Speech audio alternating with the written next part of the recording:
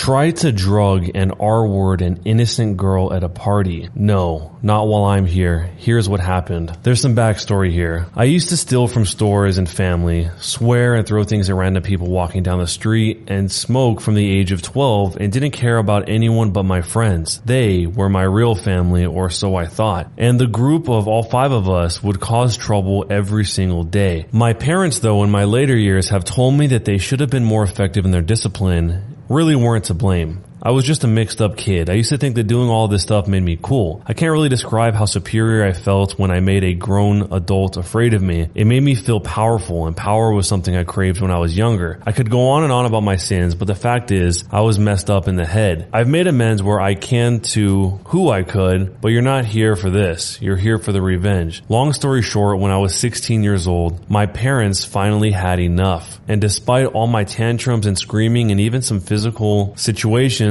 against my dad, they decided to put me in a school for troubled youth. I call it a school, but what it really was a military institution that taught discipline in the most brutally effective ways, while throwing in some literacy and numeracy classes along the way. Without going too much into detail, I'll say that this school changed me. While aggressive, violent, cocky, and totally off the hinges when I was first dumped at their doorstep, the man who ran this camp broke me down. I was there for just over a year. No phone calls, no visits from home, no access to the outside world. For 1 year, I had this camp and these counselors. These real-life, hard-as-nails men teach me just how much of a jerk I really was. By the end of my second summer, I was a changed kid. I had fought and screamed and gotten my butt kicked more times than I can count, but eventually, I was beaten down. These men taught me that real men simply don't act the way that I did, and that type of path I was headed down would lead me either in jail or dead. They were brutally honest about it, especially this one counselor, Jay. By the end of my stay, I considered Jay a second father. Though I hated him at first for making me feel inferior, he really did me a favor teaching me how toxic my behavior was, and to this day, I still think of him as something more of a hero. He was the main person who deemed me ready to be returned home. When I returned home, I had changed from a little jerk to a somewhat civilized young man ready to take on my last year of high school. I was nervous to go back since I had adapted to the disciplinary school lifestyle, but I was also excited. I missed my friends, and I hoped they would just accept me back despite the fact that I hadn't spoken to any of them in over a year. And to my relief, I was accepted back with open arms. One of my closest friends had moved states since I'd been away, but the other 3 were ecstatic to see me. Over the next few weeks, I settled down. I didn't spend a lot of time with them outside of school. My parents were kind of testing how much I've matured since returning, and were setting boundaries on when I could go out, how long I could stay out, and where I could go, etc. I was determined to prove to them that I wasn't the same screw-up that had ruined their lives all those years, so I followed their rules, and I only really talked to my friends during school. All of this is relevant because of what happened next. I had joined the school football team. All 3 of my friends were a part of it, and after one evening of practice, all my teammates were in the gym, sweaty and dirty, but pleased with ourselves. I was laughing and chatting with my 3 best friends so much I really didn't notice that we were the last ones left in the gym, but that's where the conversation started turning bad. One of my friends, I'll call him F1 for friend number 1 for simplicity, started telling me about a college party that they were all planning to go to and how they'd been crashing college parties for a few months now since it was easy access to girls and getting sloshed. I was hesitant about it because I didn't think my mom and dad would agree to let me go, but then F1, friend 1, started talking about this girl he was planning on inviting. A girl who went to the same school as us, but not one I thought F1 had any real relationship with. I knew her, but I didn't know her. He started to tell my other friends and me that he'd been trying to get frisky with her for a while, and she kept making excuses, so he planned on taking her to the party and finally smashing. When I asked him in a joking way, "What makes you so sure she won't reject you again?" he looked me dead in the eye and said as casually as you please, the most chilling sentence I have ever heard in my life. "I'm just gonna slip something in her drink. It'll loosen her up, no problem." At first, I kind of awkwardly laughed, thinking it was some kind of messed up joke, but they weren't laughing with me. When I asked him if he was serious, he told me he was sick of her BS games and knew she was just stringing him along and that the pills would just make things easier. I could could not believe my ears. I excused myself from the conversation pretty quickly and practically bolted home, most likely driving through several stop signs, but I really don't remember. I spent the whole night convincing myself that my friends were just messing around. A few more days passed and the conversation in the locker room is all but forgotten, though they hadn't shut up about the party and kept insisting I should just sneak out and join them. I got called a wimp repeatedly for telling them I wasn't going because of my parents, but again, I just brushed it off. Then it finally hit the fan. During yet another after-school training session, we all end up last in the lockers, and friend 1, F1, does something I never would have expected in 1,000 years. All three of them have been talking about this party the whole time. Then F1 starts rummaging through his gym bag, tells us to look at this, and tosses F2, friend 2, a small bag of little pink pills. Immediately, I feel the blood drain from my face like bombs going off in my head and a voice in my mind screaming, "Oh my God, this is really happening. This is serious. Oh my God." It's really hard to describe what I was feeling when F1 started going into detail about how he planned on inviting the girl to the party, slipping something into her drink and making use of one of the frat boys' bedroom for a few hours. I was sick. Like literally, I could have hurled everything from my stomach all over the floor as I listened to all three of them talk about how awesome the party was going to be after just describing what they were going to do to this girl. I couldn't take it, and again, I ran off. I actually did end up puking later that night, going over and over in my head what I had just witnessed. I just couldn't believe it.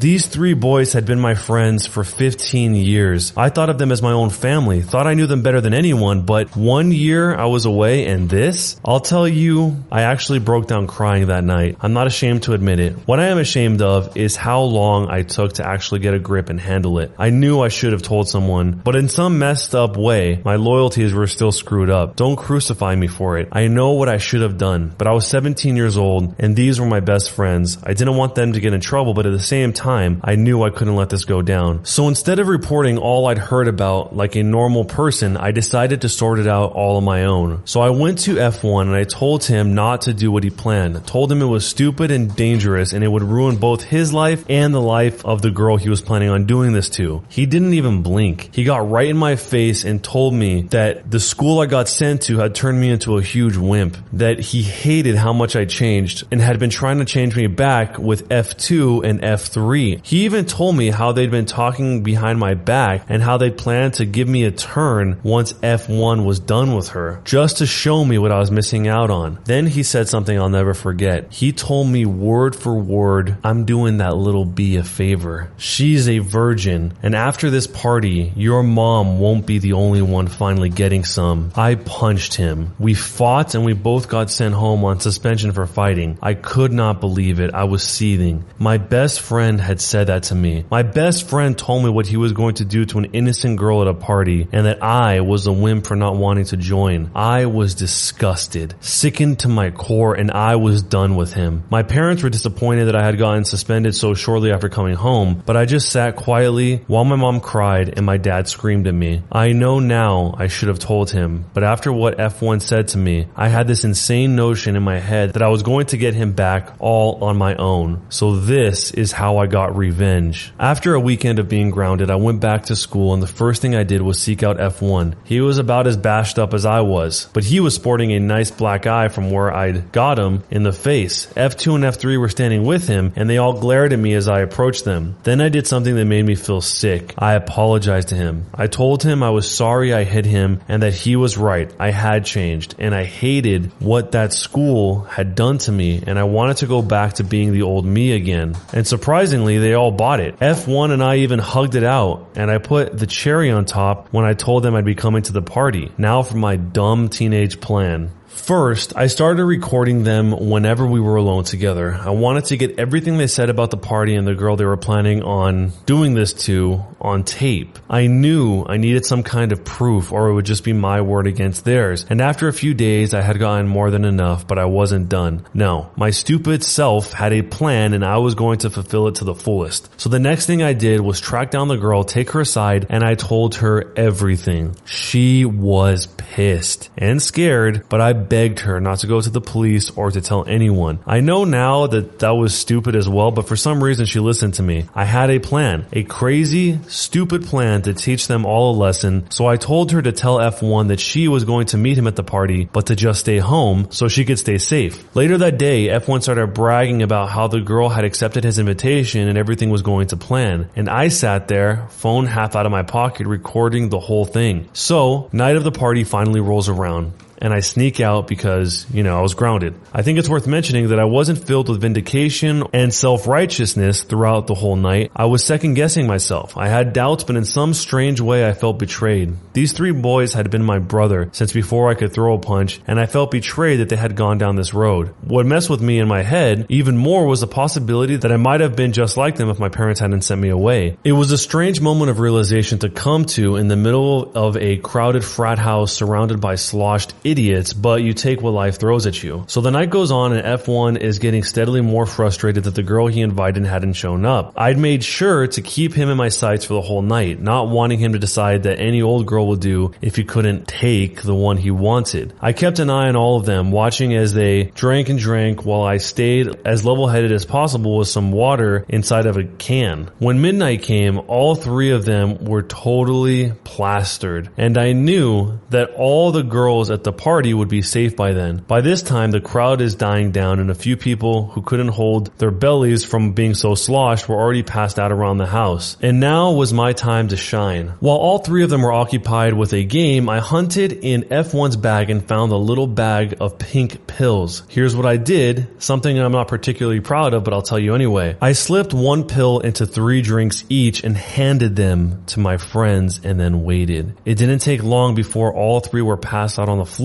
along with quite a few other party guests. I then took out a black permanent marker from my bag and wrote the word therapist on their foreheads without the word the. I took pictures and immediately uploaded them to our school's Facebook page so everyone who attended our school would see. Admittedly, I didn't really think this part through since I not only did this in full view of every other conscious person at the party, but also knew that the photos wouldn't last long on the school site before they were taken down. But since it was such a small school in a small town, I didn't doubt that a whole bunch of people would see it before a teacher removed the posts, and that's exactly what I wanted. Next came the recordings. When I got home, I got a verbal bludgeoning from my parents for sneaking out, but they stopped when I finally told them what had been happening. They were both shocked and a little bit in disbelief, but when I played them both the recordings I saved on my phone, they were just as sickened as I was. I was silent in the car as my dad drove me to the police station, receiving a lecture about how I should have just come to him in the first place, and what I've done at the party wasn't necessary, but I felt like it was at the time. My phone had already been blown up with other students commenting on the pictures of my 3 ex-friends with that word written on their foreheads, and while a lot just laughed at them, many were questioning if there was any truth to it. It was what I wanted. I wanted everyone to know what they really were so they had nowhere to hide. The hours at the police station were admittedly very scary. I was still debating with myself whether or not I did the right thing, but my friends had chosen their own fate. I still felt hurt and betrayed that they'd allowed themselves to become this way, and even though I felt a little guilty for potentially ruining their future, I did what I thought had to be done. And long story short, the recordings were enough to get all of them on charges of planning to commit a crime. Since the girl F1 had been planning on drugging had been named, her parents were understandably furious and demanded that all 3 of my ex-friends to be arrested. I would have been too, were it not for the girl telling her parents in the courts that I had warned her to stay away from F1 and the party. I was charged for my use of an illegal substance since I admitted to using the pills on my 3 ex-friends, and also for battery since the permanent marker was seen as a form of assault. But luckily I never got jail time. I did get a boatload of community service though. All 3 of them were tried as adults in a case for this attempted crime, but only F1 actually got jail time since he was the one who'd gotten the pills and was the one who admitted to wanting to use them. The other 2 only got probation and community service for being accessories, but were completely shunned in our town. No one ever let them forget. I was prepared for the backlash, ready to be jumped by them or something, but strangely enough, I think seeing F1 go to jail for what he did seemed to knock some sense into the 2 of them, and they wised up enough to actually get into college without football scholarships since they were both kicked off the team. They never came anywhere near me again, which surprised me, but I no longer cared. In my mind, my friends were dead to me long before all of this went down, and by this time I moved moved away to college. It was all behind me. I'm now in my final year of college and I still think about those three sometimes. I think about how if my parents hadn't sent me to that special school, I may have ended up just like them. Oddly enough, I do miss them at times, but I know it's just a memory of the kids I missed, not the men they turned into. I thank my parents continuously for sending me to that place and even got some approval from Jay when I felt man enough to tell him what happened. I don't know what will happen to F1 when he gets out of jail, but a part of me hopes he learns his lesson and moves on with his life like I have. This is probably one of the most serious and intense stories that we've seen on the channel so far, because what these guys were planning on doing was beyond horrific. Even though the OP